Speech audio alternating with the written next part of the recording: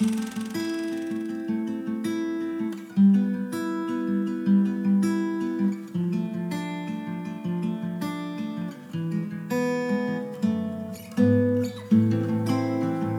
welcome to our December podcast with two Stephs, and we're joined by Mark. Yeah, dragged him back in. Yep, good to be here for the end of year look back. Are we allowed to say Happy Christmas yet? Festive greetings. Festive I don't know. greetings. I think Comms approves the line of festive greetings. Happy end of the year, everyone. Yeah. It's whizzed by. What? So many good films. Yeah. So little time. What are we going to do on this podcast? Because it's kind of special. Yeah. Doing a roundup. Thinking year in review, top picks, what we've got lined up for the rest of December, and then looking ahead to Jan. What are we most excited about? Because of course we were just at screening days up in Leicester a couple of weekends ago. Yes. Lots of films, 4 films a day. Yeah. Here's a top Fried tip. Steph's brain. Yeah. I think my limit is 7 films over 2 days. I thought you were going to say 7 films a day, and I was thinking that's pretty incredible. That's ambitious. What is like the most that you've ever seen? I did 6 when I was at a festival. I can't remember which one, but I was at a festival. I was young and keen, and I did 6. I did 6 films, and that's just crazy. You can't even remember the first ones of the day at that point. Exactly. I mean, you obviously, you kind of try to write notes and keep ahead, but it is just bonkers. I mean, you need to live in between the films, and then kind of eating and stuff. And yeah, I mean, and I think it was that thing that you said, Steph, at screening days, is that, and you were just saying about watching so many, you forget. You think, was that in that film, or was that? Or did I remember that? Yeah. And then people say to you, "Oh, what did you think about that film?" And you go, I haven't formed a coherent thought on that. I haven't sat with that long enough. Actually, the funniest thing that happened, I remember going to, when I was at Toronto Film Festival, and I went to see this Thai film. I thought, right, okay, I want to go and see it. I've read a lot about that. I must go and see that. It was great, yeah. And I went to see it, and about half an hour in, it was like, I've seen this before. And yeah, so it plays. This is why Mark needs Letterboxd. That's why no, I don't need any more additional digital platforms to my life. But yes, so looking back on the year is what we're doing. Yeah. Do you want to start us off? Well, I'm certainly happy to. It's that thing always. When you get to the end of the year, you think back and go, or during the year rather, you think, oh, this is really tough, or this is not working the way it should do. Where are all these great films? And it's not as good as that's what it's not as good as last year. It's not as good as when I was younger. But you look back and go, oh, there's a lot of fantastic films that we screened. Yeah. Yeah, I was trying to narrow it down to like 3 or 4, and I've ended up with 7, and I might not cover them all, but. Well, I've I'll talk about that later in terms of top films, because I've worked the system. You got a system? No, I've worked it. I've played the system in order to multiply my. To your advantage. Sneaky. Yeah. Oh, they're sequels or? No. We'll come on to that. Okay. But the thing that I kind of tend to focus on what we do at Watershed and what's been happening here, sort of indie world and. World cinema. But in the cinema world in general, it was is it Barbenheimer or Barbenheimer? Barbieheimer. No, Barbenheimer. Can we not do Barbieheimer? Well, you we can. Or does that sound like a car? Yeah, a little bit. Oh, I don't know about car, but so Barbieheimer was the big thing, and we're still, trying to get back to post-COVID levels of business. And there's the crisis that is constantly in cinema in general in terms of admissions. Are we going to get back to the level of admissions that we've had in the past? And Barbenheimer seemed to demonstrate that it's possible. So everybody was talking about cinema.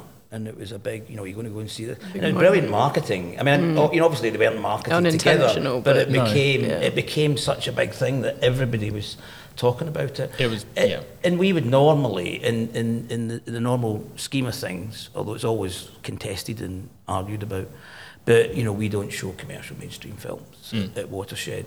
But here we were showing the biggest.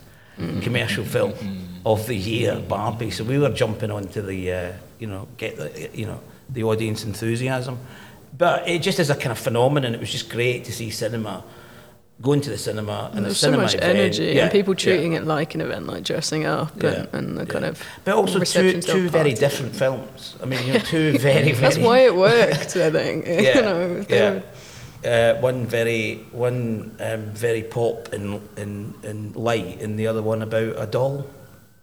I actually ended up preferring Oppenheimer, which I hadn't anticipated. You preferred Oppenheimer to Barbie? And because I'm not really normally a big Christopher Nolan fan, not really my cup of tea. The last one of his I probably liked was Insomnia, and I'm quite a big Greta Gerwig fan. And what a turn up for the books. Oppenheimer ranking the best. Well, yeah, if you want to put them like head to head, but which I am. Yeah, but also I enjoyed Oppenheimer. Yeah, more than you actually sat through an entire 3-hour film. Yes, mainly because I was like, it would be impolite for me to get out and leave.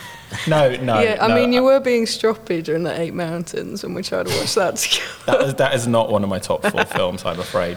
But that is also a thing about this year. Has been films' running times. Yeah. The length of films has been talked about a lot. Perhaps too much, because I don't think it's putting audiences off, as we've seen with Oppenheimer. And also, like, there's still clearly a market for that kind of major historical epic, because, I mean, we're just recording this after the opening weekend of Napoleon, and it's absolutely smashed at the box office. Yeah.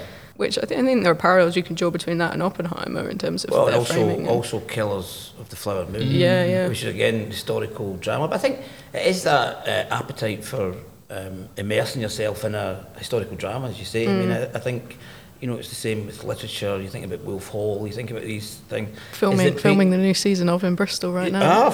Good. But, you immerse yourself in history, I guess, and the story, that storytelling. So it was a thing for, long films.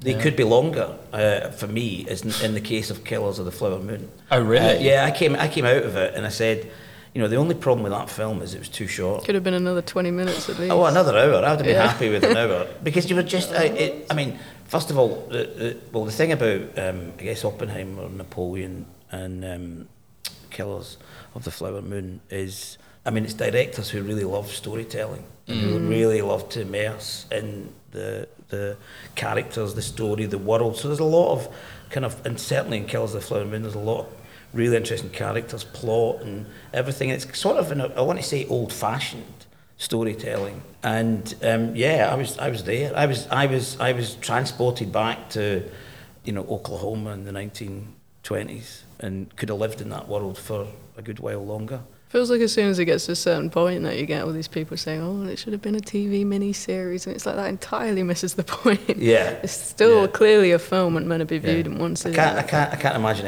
I can't imagine the response that Scorsese would have to somebody saying that to him. Well, people had been saying it and getting shot down. Luckily. Yeah.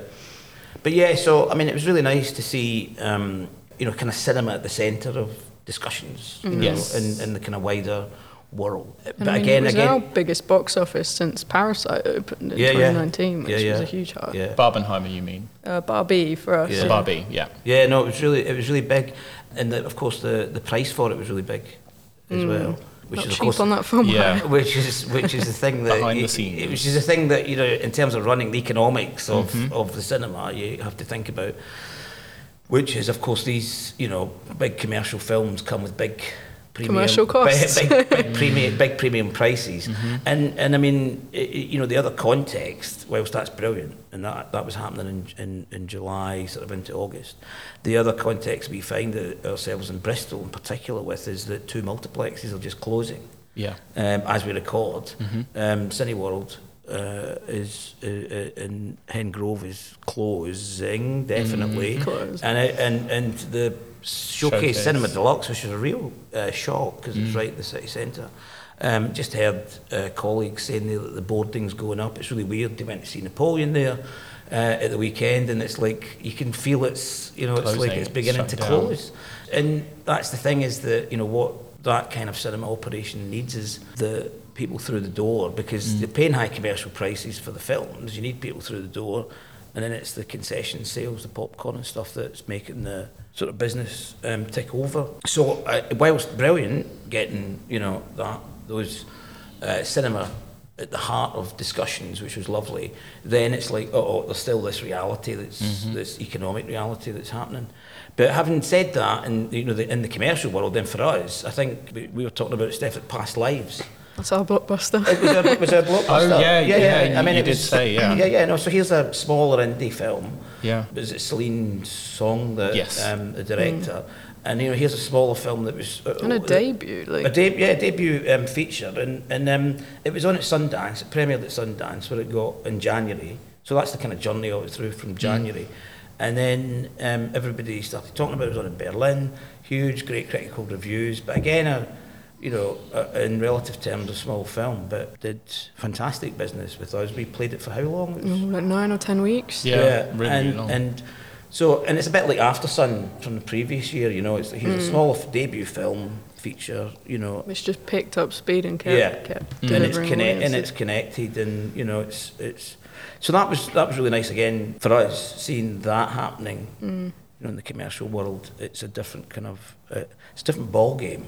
If you can have a different ball game for cinema. Yes, but also anecdotally, what's been nice to hear about Barbie is that the uniqueness that you get at Watershed, or like the unique viewing experience that you get from coming to Watershed as opposed to a multiplex, and that generally speaking, the vibe has been party at Watershed. We positioned it. I mean, we did position it, because the question is, if Watershed's shown it and it's on everywhere else, why is Watershed? Exactly. So how do we, and I think we did a lot of work. Yeah. Steph, you in particular, did a brilliant job. Yeah, lovely Keisha's Lorraine came down as Barbie paid a visit for our Barbie party. Yeah. Oh, that what a treat! Like that is going to be like probably one of my favourite memories of Watershed. Not that I've been here for very long, but like I just want to have that as a distinct memory of like years? The movies are back, baby, or like month. It's fun, or like movies are fun. Sorry, 2 years this month. Sorry. Yeah. But that's like a big strong memory for me, and kind of just realising like what people come to Watershed for, and it made my heart warm. Yeah. Well, I think we consciously targeted a sort of diverse audience. The lesbian, gay. We went for a kind of much queer focus. Barbie. Yeah, queer Barbie. Yeah. Queer and Barbie, of course you come to Watershed. It completely connected. Yeah. And it was a brilliant celebration. So that was really good. And at a kind of time of year that you need that. It's normally a little slow. Yeah. Really good. Doing all sorts. Yeah. No, I won't let you do just one appendectomy. But I'm a man. But not a doctor. Can I talk to a doctor? You are talking to a doctor. I need a clicky pen? No. A sharp thing? No. There he is. Doctor! Somebody get security. The rest of the year. The rest of the year, and then there was the rest of the year. But I can. I've been. Are you sneaking several in under the kind of Cornish perspective? Is that how you're? No. No. Okay. Oh, no. What, Ennis Main? What I am going to say though, looking back and thinking about the year in cinema, was the fantastic films by women directors.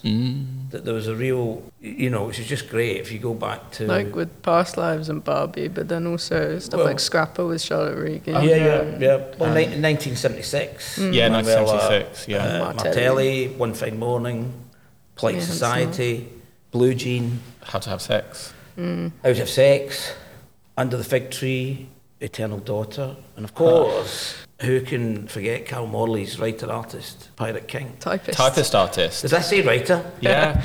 Right. Project. Who could forget? Who could forget that title? Must have moved. Do you from being not a have typist. enough badges? Must have moved from being a typist to being a writer. Maybe started as a writer and then became a typist. But that with Carol, who's indefatigable in terms of promotion, it was just brilliant seeing how. I think it was tough both making it and then getting it through into distribution, but she really got onto the promotion of it, and has been all around the country and did a really brilliant job about getting this really small indie film out there. But just generally, I think the films by women directors have been so prominent this year, and such a brilliant range. So that was just a kind of observation. The world is crying out for more magic. art makes life worth living. I'm glad I came with you. You must be bonkers. Going back to earlier in the year, I absolutely loved Albert Serra's Pacifiction. Which I did not see. Yeah, I don't think you'd have dug it. I've got to be honest. Would I be looking at the wall in frustration? You might be. Okay. If you struggled with Eight Mountains, you might have been struggling with Pacifiction. Thank you for letting me know. But I mean, did we sit? No, we didn't sit together, did we? But we went up to the ICA to see him in Conversation, the director Albert Serra, after a screening of his debut film. And this was his new feature starring Benoit Magimel, who is coming up in next year's Taste of Things, which we'll come on to later. Oh my God, it is him. Yeah, completely transformed. It's really hard to tell. He's such a brilliant actor. Yeah. That was an early in the year highlight back in April. It's this kind of dreamlike trance kind of film almost of investigation of some sinister like arms testing thing going on in. Yeah, it's kind of like a Graham Greene novel. In It the way is, the subject definitely. matter is like, Our Man in Havana, or one of those where it's like a diplomat is in. And he's getting lost in the murky a underbelly. European diplomat is in a French. kind of murky colonial. Yeah, it's got all the thing. colonial in episodes. was it Caribbean? It's Yeah. in a Caribbean colony, and it has got that. I thought it had that sort of very Graham Greene sort of. Headiness to it. But not as clear. No. Because you're thinking, what is going on? I mean, he shot like 600 out because he shoots digitally, and he just goes ham. He shot like 600 hours and spent months and months just paring it down to the 3 that you see on screen. But as such, a lot of like the narrative is kind of left out, as it were, which then makes it, some might say, hard to follow. But I think that's kind of the point. Yeah. But also in the interview, he said that he never gave Benoit direction. I think everybody else knew what was going to happen in particular scenes. He kept surprising Benoit. He did, and so what you see is somebody who doesn't really know what's going on. Or he'd feed him different. He'd He'd give him a different script, Yeah. and then he'd feed him the lines during the scene, and they'd be different. Yeah, and he's sort of, you can see this guy out of his depth. But as you say, I mean, just incredible. So that was around the same time that Godland was released, which was. I like that. That was another highlight. I like that. From Which was Hilda great. Parmesan. Yeah. If I'm pronouncing that right. Who's, now get this right, who's Icelandic, but was telling a Danish story. Because which of course is both colonies, actually. Yeah. That's interesting. There's a colonial link there. Colonial, yeah. And but I thought what those two films really connected and reminded me about is, dare I say it, the power of cinema. The movies are back. Hey, the movies are back. The movies are back. Now, movies are back, but not Barbenheimer back, because these two films put head to head. I don't think people were talking about it in the same way that Pacifiction Land. Pacificland. Yeah. Pacifiction Land. Yeah. Pacificland. Yeah, because I remember at that point the audience, so again, pre-COVID, in that world of, there are no, we're building a full screen, we need more capacity, everything is, cinema's here, growth. This is brilliant. People come and see any films. Then Pacifiction and Godland I would have thought would have been, done the kind of business that I thought they would do in that old world, and then saw the business they did. Unfortunately, they did not. And went, oh, hang on a minute. Something's changed. This is another example of somebody messing with my compass. Somebody put with a little magnet again, spinning it, and I'm going, hang on a minute, these should have done. And they're kind of, if you wanted to be a bit cheap about it, they are, sort of classic European world cinema. If you want to put them in a little box. And you think, well, that's what we do well with, And then it was like, oh, hang on a minute. Because actually, at that Albert Serra event at the ICA, I'd have expected it to be sold out. Yeah. And it was just not. What, 3/4? And you sort of go, oh, right, that's that. Is this the 20%? Not coming back. Changed. I mean, we've seen that especially with a lot of French titles this year in particular, I would say.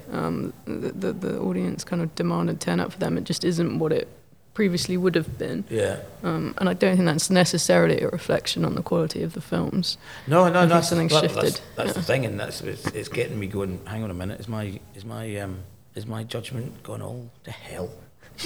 There's a magnet underneath the table, you know. Someone's playing with it. Someone's messing you about.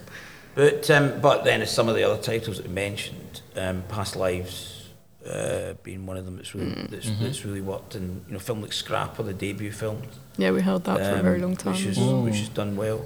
It was really great, I thought, as well, to see the reaction to Stop Making Sense, which would be another of my highlights, not in terms of new releases, but the 4K restoration re-release from May 24. You didn't? Oh, you fool. How many times? We sat on this very podcast, and I was like, you have to go. And I was like, yes, I will. A little homework assignment. And then But it was so great to see, such solid turnouts for it, but to see it doing so well with young audiences as well, who were watching that film for the first time, not just the first time in the cinema. Yeah.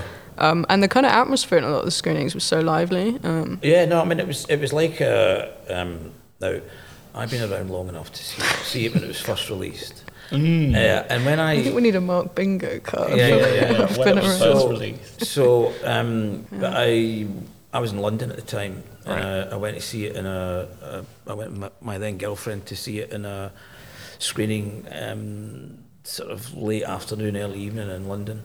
And I think it was an Odeon or something, and we were the only people there, which was brilliant because it was played loud and the pair of us just danced up and down the aisles. Just party. And because it is a film that it kind of defies you to stay seated. And then, of course, we did the gig. Or at least not have your foot tapping. Yeah, we did the gig edition. Yeah. Which was in our W3 flexible space, no seating. Yeah, standing remotely. And because I seen it again with they've gone back to the original audio recording, and they've obviously passed because the rights weren't with Talking Heads for however many years, and then Talking Heads got the rights back, and then they decided, right, we're going to do this sort of properly, as it were. We went back to the original audio recordings. And then they've all been cleaned up, and so the audio on it was just phenomenal. And when watching it again in the cinema, I actually think that it's a kind of more exhilarating experience than if you had actually seen it live, because if you'd seen it live, you wouldn't know where to look, as it were. So you're directed, your eyes directed to and the editing is just phenomenal. And so what you get is much more than if you were in there. It's going to be seen. As a lot, which is why you can understand why David Byrne said, "Well, we don't need to tour anymore because the film can do the touring for us." I mean, it pissed off the other members of the band, but I'm sure. But you can see, you just think, well. As a short person, I entirely agree. I can never see the stage at gigs. It's just an acoustic experience. You don't take a little thing that you can stand on or something? Strangely enough, no, Mark. I don't carry around a stool with me. It's not quite the cool. Think about it. Same as it ever was. Same as it ever was. Same as it ever was. Same as it ever was. Time isn't holding us. Time isn't after us.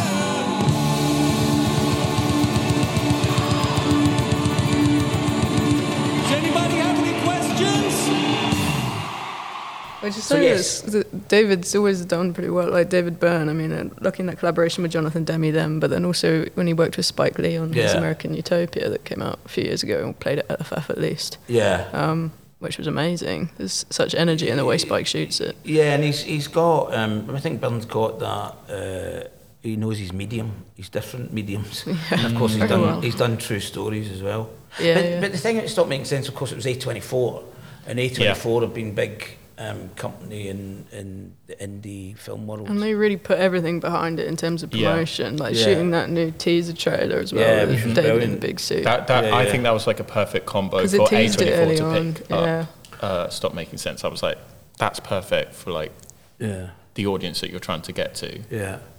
But the thing about A24, what do we think about their stuff through the year? So you know, we get The cult of A24. Marcel the Shell. Marcel the Shell, yes. Oh, Everything Everywhere.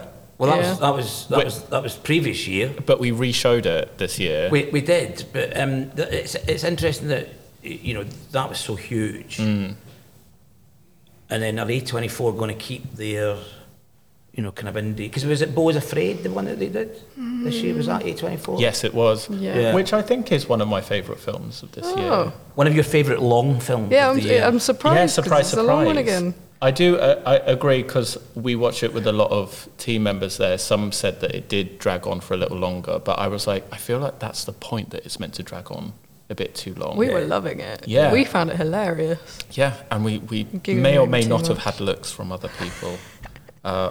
We were enjoying it in the way that we wanted to enjoy it. In the way that Ari Aster intended. But I mean, there's also Dream Scenario from A24 this year. Oh yeah. Well, The Eternal Daughter is an A24 film. It's a BBC film and A24. It's A24, and yeah, it's interesting to see how they are, you know, moving from that kind of quite culty indie distributor to you know, really moving out and being a player in a sense in production as well. So interesting. Yeah, and to see they're what distributing Zone of Interest, the new Jonathan Glazer film, which we'll go into later themselves when it comes out next year in the UK, because they often distribute through other companies. And they got Priscilla. They do indeed, which is being distributed by Mubi here. Well, yes. we're lucky to be previewing it from December. It releases in Jan.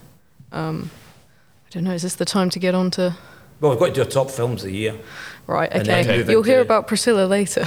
Yes, and she's not the Queen of the Desert. Yeah. No, I it's wish the other one. I also loved the new Todd Haynes film, May December. Oh, yeah. Again, I'm sensing a theme with my top ones in that audiences haven't quite turned out for them in the way one might hope. Again, had a bit of a soft kind of opening, partly because it's going to streaming quite quickly, which then obviously changes the way that a distributor releases the film. But I thought it was a beautiful work from him, tackling quite a difficult kind of topic and situation and handling that with quite a lot of care. We talked about it on the previous month's podcast a bit, but it's about in suburban America, a housewife who... Sounds very Todd Haynes already. Yeah, I mean, is this every Todd Haynes film ever?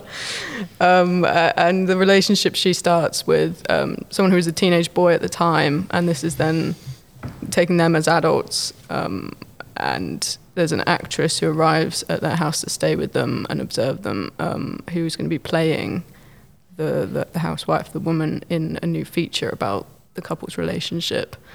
And it kind of digs into the messiness of underlying problems beneath their what appears to be happy marriage at this point, and kind of unpicks that. And it's an amazing performance by Julianne Moore, really haunting. And both her and Natalie Portman play so well against each other. And this is like the perfect role, I would say, for Natalie Portman. She's playing an actress, which she always kind of feels like she's doing. Yeah. No, it was, I mean, he gets really brilliant performances from women. Todd Haynes, I mean, and Julianne Moore. I mean, I was thinking, it sort of reminded me of Safe and her first. It's exactly like a continuation. It's a continuation of that via Far From Heaven, and you know, but it is a shame because I think it was Sky that maybe financed it as well. So they obviously want it for Sky Cinema. Yeah, and it doesn't. It's neither cinema release. No, you know, I mean, it just doesn't sit. Yeah, it feels like it sits weirdly in the really middle get without the promotion, which was a shame, but definitely one to look out. It's got an amazing soundtrack as well. Yeah, it's beautiful opening credits, and there's a lot of humour running throughout in quite like a dark camp way. Like there's a particular scene where she opens the fridge and makes a comment about the frankfurters or for the hot dogs in the fridge, and it just, I mean, it was 8 a.m. when we watched it at the festival, and it still had people laughing at it at that point. Yeah. Beautiful film. I highly recommend catching it on Sky Cinema if you can't see it in cinema. Why would you want to play someone who you think is a bad person? It's the moral gray areas that are interesting. She's getting on my last nerve. She's just everywhere I look. Why can't we talk about it? If we're really as in love as we say we are? Insecure people are very dangerous, aren't they?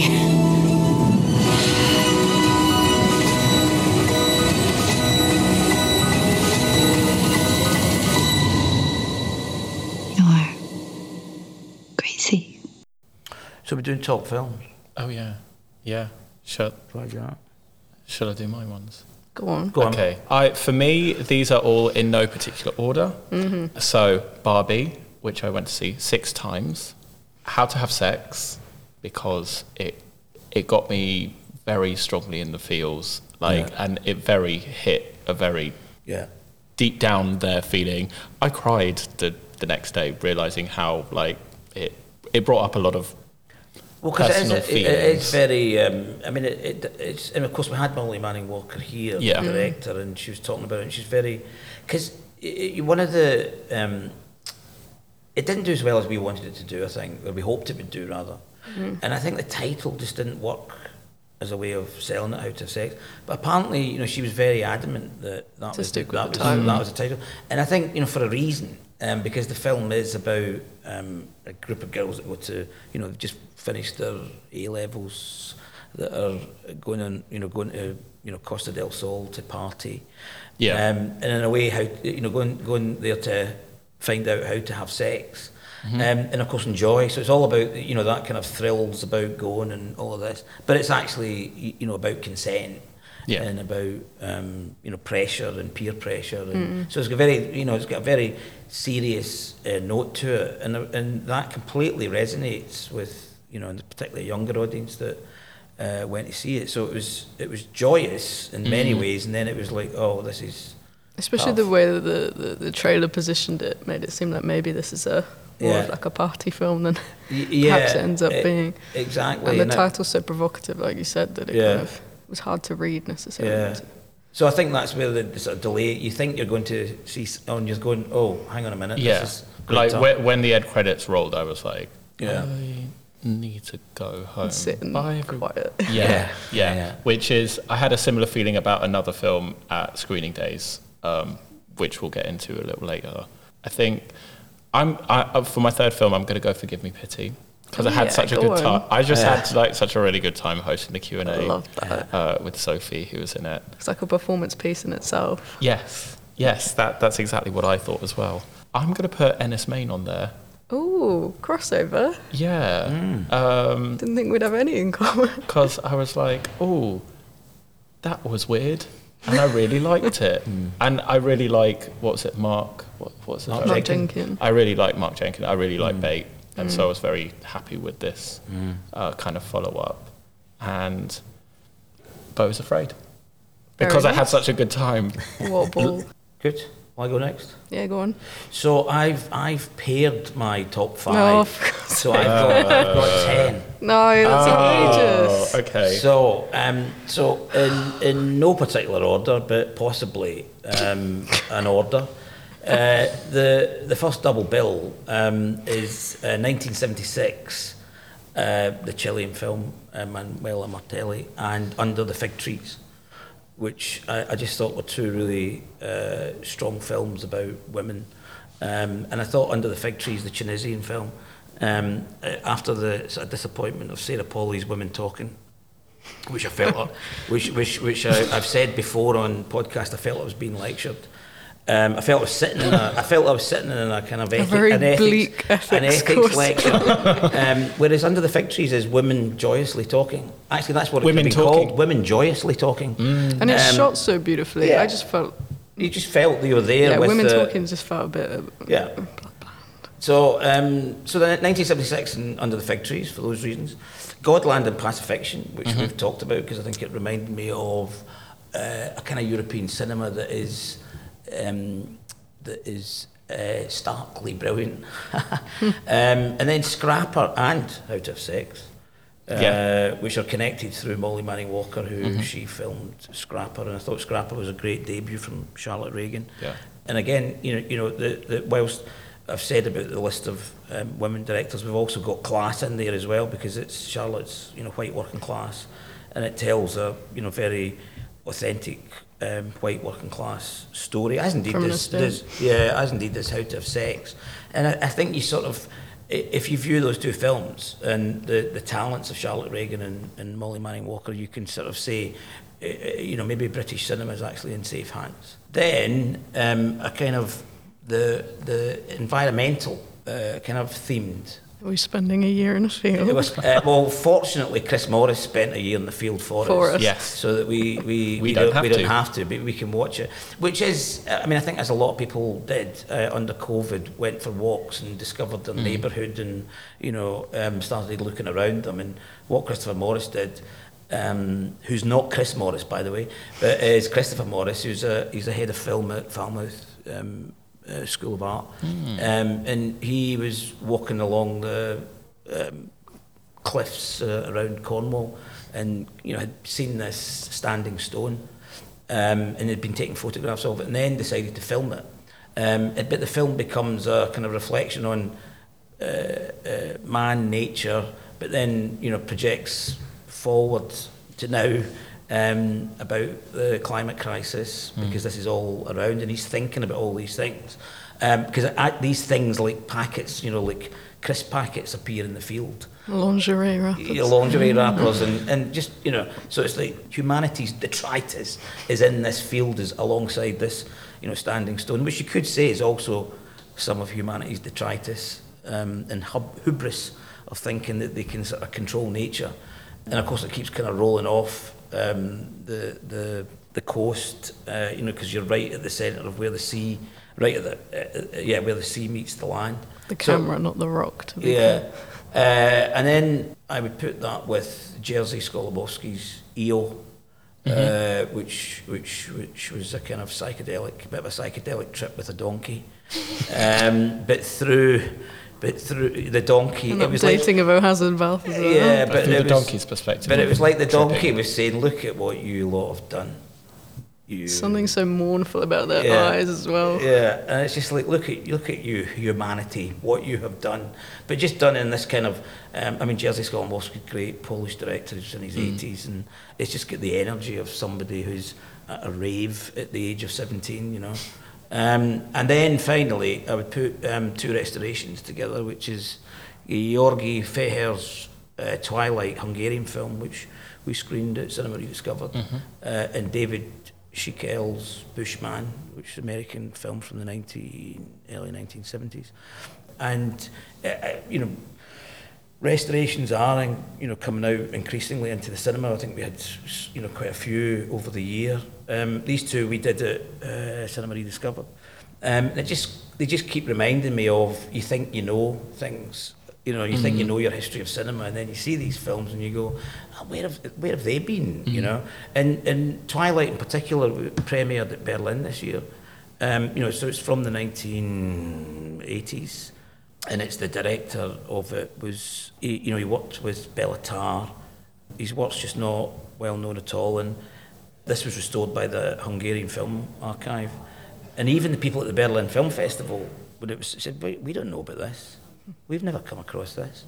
And it's just, if people have seen The Pledge, the Sean Penn film with Jack Nicholson, it's that same story.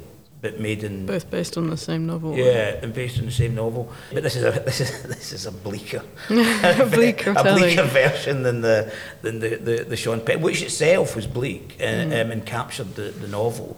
But yeah, so I just thought those two films. Twilight is out as well on second run Blu-ray, so you can watch that one at home. Yeah.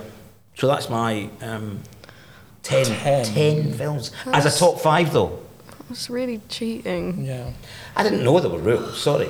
Nobody sent me the... It's really frustrating that you neatly thematically linked them as well, because now I've just got a bog standard list of 5. Oh, well, mine, again, in no particular order, because I find it hard to rank them. I don't like ranking and rating things. I'm not a big star ratings person. Fair enough. May December, as I mentioned, from Todd Haynes. Pacifiction, again, as I've already talked about. I really loved the documentary from at the start of the year by Laura Poitras, All the Beauty and the Bloodshed, about Nan Goldin. Oh my gosh. I know, of course you can go. Yeah, I know. There's so much that came out early in Jan, like Tar came out in Jan, which I've reluctantly had to just leave off the list. Although I did rewatch the other day at home and I was like, oh, what a film. What a film. I did it in a double bill with Casino Royale, which revealed some really weird things about it. But anyway, fourth one, Ennis Main. Yeah. Absolutely loved it. Exactly my jam. Everything I could want from a Cornish folky film. Yeah. The perfect amount of horror as well interspersed throughout. Yeah. It doesn't get silly, it doesn't get campy. But there's something so I think it is, but well, a little bit. But I don't mind that. There's something so perfect about the way that his like folk horror tone marries with the kind of disconnect that comes from his post-sync sound, and the way that what you're hearing never quite perfectly lines up with, you know, people's movements of their mouths and what's happening in the environment. There's a real disconnect and distance. And God, what gorgeous cinematography. And to see the vibrancy of those colours. And so pretty. That he has found a zoom for his camera, which I absolutely loved. He managed to buy one on the success of Bait. Yeah, not cheap. And I actually saw that he performed it with a live score at End of the Road Festival, which was really great kind of performance in a tent in a field. It felt fitting. Not quite a year in the field, but a morning, an afternoon in the field, a hungover afternoon in the field. I also rewatched Gallivant at that festival, hungover in a morning. It sat in a deck chair in the cinema tent, and God, what a hangover cure of a film! I absolutely love it. It's Andrew Cotting's film from. Anyway, that's not one of my picks because that was just put on at a festival. It was last year's pick. Yeah, for you, literally. Yeah, and I'd probably round that out with. The re-release of Stop Making Sense. Absolutely adored it. Went twice. Why not? Would go again, actually. Maybe we should put some more on. Could be a festive special. Yeah.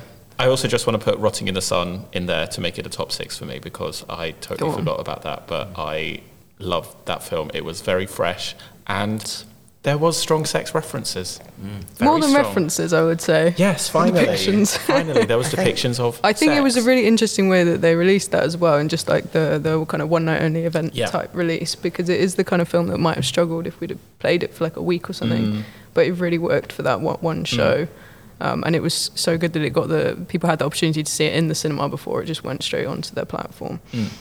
Fresh. Indeed. That's what I thought. And you can watch it on Movie now. Yes. Do go see it. I watched Crystal Fairy and the Magic Cactus last night. Michael, Sarah, Gabby hopping like I watched it. Follow me on Instagram, right? I don't even know you. You're not funny. Inspire impersonation. Your lasers are so wavy. You're the right person to work on the show with me. Think of it like Curb Your Enthusiasm, but positive. December. Oh my gosh. Oh, we're talking about December. I thought I was probably I was briefly scooting ahead. Should we scoot straight? I mean, December. I guess we've got to say Powell and Pressburger, haven't we? Yeah. Double act of the month. The BFI have done a big season of Powell and Pressburger, and we've been working with them through the Film Hub in getting the films out wider across the UK. And this is Powell and Pressburger, Michael Powell and Emmerich Pressburger. Just the fantastic films that they made together through the. Sort of starting from the 30s through into the 60s. Films like Matter of Life and Death.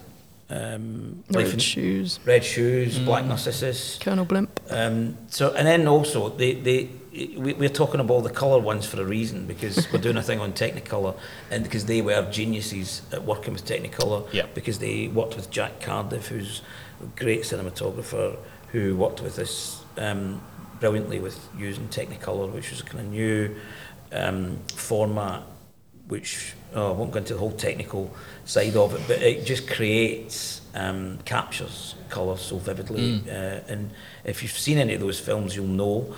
And if you've not seen any of those films, get yourself to some of the screenings that are happening. 1st to the 20th of December. Yeah, and so it kicks off with we've got A Matter of Life and Death, which beautifully kind of illustrates the strength of that Technicolor, because all the scenes that take place in the afterlife in that film are in black and white.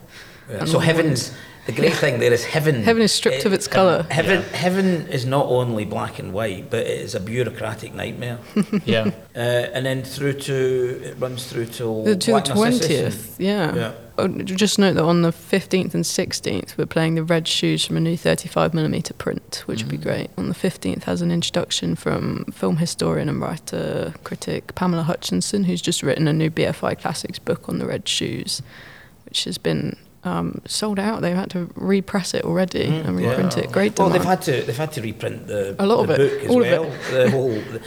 They've actually reprinted the films. Yeah, believe it or not. And it's one of my favourite films of all time. It's amazing. It's one of Scorsese. Scorsese's a massive Powell and Pressburger fan, and I think the Red Shoes is his favourite. believe. I think it. Well, it changes depending on when he's asked. But I think it's one that I think he saw it. Famously, he had asthma, and he was watching a lot of films on telly, and of course it was black and white. And then I think he went to the cinema to see it. Saw it in and colour. then saw it in colour. In that Technicolor. And of course, you'd go from black and white to Technicolor. Yeah. So yeah, and it's their work has been used. I mean, we've been talking about Barbie. I mean, Greta Gerwig. Yeah, hugely influenced, especially and Barbie. Was influenced. The colour of Barbie. If you watch Barbie in the Technicolor feel of it, you go back to Powell and Pressburger.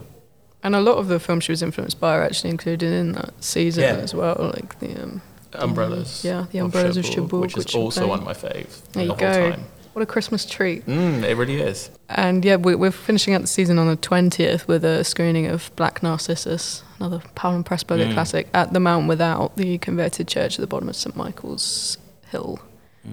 It's an excellent venue. It's amazing. It's this converted church with like a painted ceiling, painted to look like the sky. And we'll be installing as large a screen as we can into its hall. Sister Ruth will be terrifying us all. Yeah, with her red lipstick. What a treat! Large scale, and there'll also be DJ Chiba doing some projections in the crypt beforehand. So get your tickets on our website, and get them fast. Yeah. I had to take the young general. I couldn't turn out the holy man. I couldn't stop the wind from blowing and the air from being as clear as crystal, and I couldn't hide the mountain. And then we're continuing, despite that being the season over, we've put in a couple more Powell and Pressburger ones for over Christmas, including a few shows of the life and death of Colonel Blimp, and I know where I'm going, which Steph watched the other day and loved. Yes, I really liked it.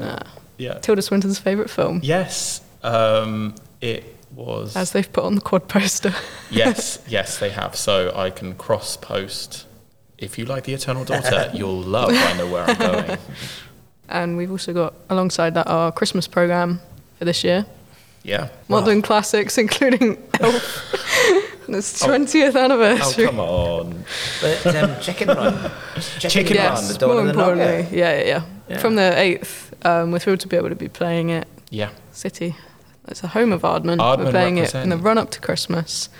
It's a lovely festive treat for the family. You won't be seeing that in many cinemas. Yeah. Are we the only cinema showing it in Bristol? Don't ask me difficult questions. I'm going to say yes now and hopefully not be proved wrong. Okay, fingers are crossed. Yeah. While you say that. But yeah, definitely a fun one to watch with the family over Christmas. Alongside that, as I said, we've got Restoration of Elf re-release. Yes. A Christmas staple of mine growing up, just because that's the one DVD that all the teachers had in the classroom in our shop, rolling it out every Christmas. We've got It's a Wonderful Life as well. And then for a bit of an alternative Christmas offering, we've got one film noir that we're presenting in collaboration with Film Noir UK, Beware My Lovely, and my personal Christmas choice and Christmas favourite, Eyes Wide Shut, Stanley Kubrick's masterpiece. May I have the password, please? Fidelio. That's right, sir. That is the password for admittance. But may I ask, what is the password for the house? The password for the house. Yes?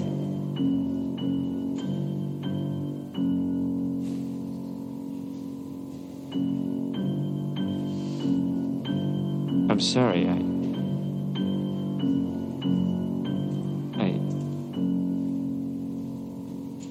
I seem to have forgotten it. That's unfortunate. Because here, it doesn't matter whether you have forgotten it or if you never knew it. You will kindly remove your mask. It's far too unsettling for me. That's fine. Didn't program it for you. No, I know. I think Stanley Kubrick's all you need to know. I mean, I love Kubrick, but it's... unsettling. Yes, yeah, it's not my fave. post-Christmas, when we reopen from the 27th, we're kicking off our little relatively mini Terence Davies retrospective, which will be playing from 27th through to New Year's Day, with New Year's Eve, with plenty of screenings of works from across his kind of career. Yeah, it was such a shame, obviously, when he died. Yeah. But it was also a shame that there was lots of really fantastic obituaries and memories of Terence Davies, and what you're reminded of, and what everybody said is you were reminded that he, how brilliant he is as a filmmaker. Distant Voices Still Lives, Long Day Closes, through to Benediction, an extraordinary filmmaker. In a kind of very cinematic way, but yet how difficult it was he found to get funding to make his work, and he had long periods, hiatus of making it, and you think, if only, what else, and indeed he was quite, relatively young when he died, and definitely still had more films in him. He was partway through one, I think. Yeah, I think he was constantly developing. So he was a really singular filmmaker, and again, reading about, everybody was talking about him, working with him and stuff, how singular he was. I mean, his real love, I guess, was music, and he approaches film from a very sort of music perspective, There's melody infused through all of them, whether they're directly focused on music or not. And it was just, and I really do hope, plea to the British film industry, that directors like Charlotte Regan and Molly Manning Walker don't have that similar experience of struggling for funding. Of get funding, because it's like, how many more Terence Davies films could we have had in those years if he hadn't have been struggling for funding and forced into kind of those hiatuses. So a real opportunity. Yeah, we'll be showing Distant Voices Still Lives, The Long Day Closes, Deep Blue Sea, Benediction, Quiet Passion, and hopefully, if we can sort the rights, his documentary about Liverpool, Of Time in the City. Tickets available on our website. Also opening on the 27th, we've got the new Studio Ghibli film, which is Miyazaki's last film, Boy and the Heron, which Steph is very excited. The last film. Yeah, this time for real. Yeah. Supposedly. Yeah, I'll see it when I believe it. I believe it's it when I see like the Loach all over again. Previews from the 27th. Yes. Another good one to watch with the family over Christmas. We'll be showing both some dubbed screenings of it and subtitled. Yes. Robert Pattinson as the voice of the Heron in the UK dubbed version. Yeah. Doing a spectacular weird little guy voice. It's kind of like that, isn't it? That's really accurate. Oh my god, they should have hired you instead. Yeah, well, my rates are quite high, so couldn't afford you. No. You see this world? There's more work to be done. A grey heron once told me that all grey herons are liars. So is that the truth or a lie? A lie. Truth. Except we have to be a lie too. Also from the 27th, we're really pleased to be previewing a new film from Sofia Coppola, Priscilla. And these are exclusive previews because we'll be showing the film on 35mm from the 27th through to the 4th of Jan. It's a beautiful print that maybe you've struck. The film itself, equally beautiful. Mark and I watched it as part of London Film Festival a few months back. It's based on Priscilla Presley's memoir and kind of offers the other side of the coin to Baz Luhrmann's Elvis from last year. It paints quite a different picture of that situation, his rise, and I don't think you quite get to his fall in Priscilla because it's so focused and rooted in her perspective, and it kind of reconsiders the pop icon from her perspective, going right from when he met her, when he was already kind of a well-known performer, and she was a 14-year-old girl. And the film doesn't shy away from kind of addressing the uncomfortableness of that. And it's such a delicate performance from, I think you say her name, Katie Spaney. She's a kind of newcomer, and she just delivers this kind of gut-wrenching performance at points, which is quite tempered. Like it's never too... Yeah, it's restrained. It's restrained, and it's very balanced. And maybe this is the loneliest of all of Sofia Coppola's lonely protagonists. It's a really isolating film, but beautifully shot and done. And Jacob Elordi is wonderful as Elvis. I mean, again, it's a wonderful performance, but he's very much not a wonderful man in this. But it sort of captures that, I guess, if you're in the... what might be seen as grooming in some ways, but how somebody can get sort of sucked into that world. And that become her entire and controlled, life. and then it's control. You know, you realise actually it's control, because of course Elvis is away. You never see it, but Elvis is obviously away touring, doing all the Elvis stuff that Elvis does, and she's meanwhile she's a 16-year-old girl trapped behind the gates of Graceland. Yeah. And having been to Graceland this year, can I just say that because the Presley estate have not backed this film at all, because obviously it kind of punctures the myth of Presley. But when you see, I was thinking, having been through Graceland and seen the sets in Presley, that's really authentic. They've really captured and it actually is. Although Graceland, you get the sense of a mansion, it's not. It's actually quite a claustrophobic space, and especially with the decor as well. That piano that sits in the corner of the room staring at her. And there isn't warmth. There isn't. I mean, that was one of the things, is there isn't a warmth in it, you know, and which Coppola's really captured. What do you mean you don't know if you like him? He's not like you imagine.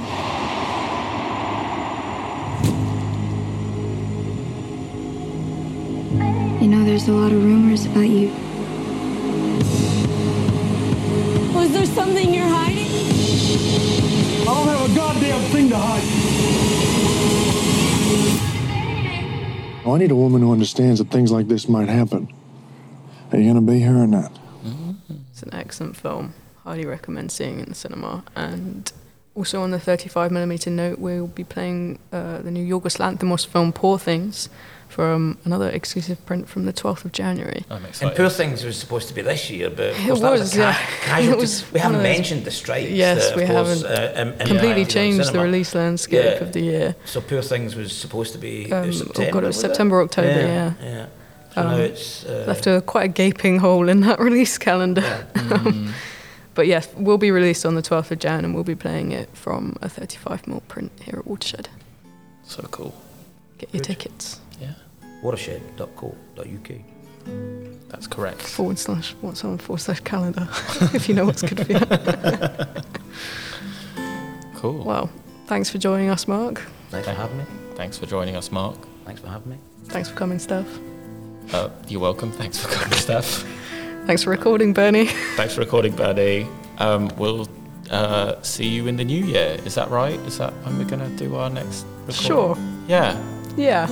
Well, happy festive season. Happy New Year. Happy New Year. And we'll see you soon.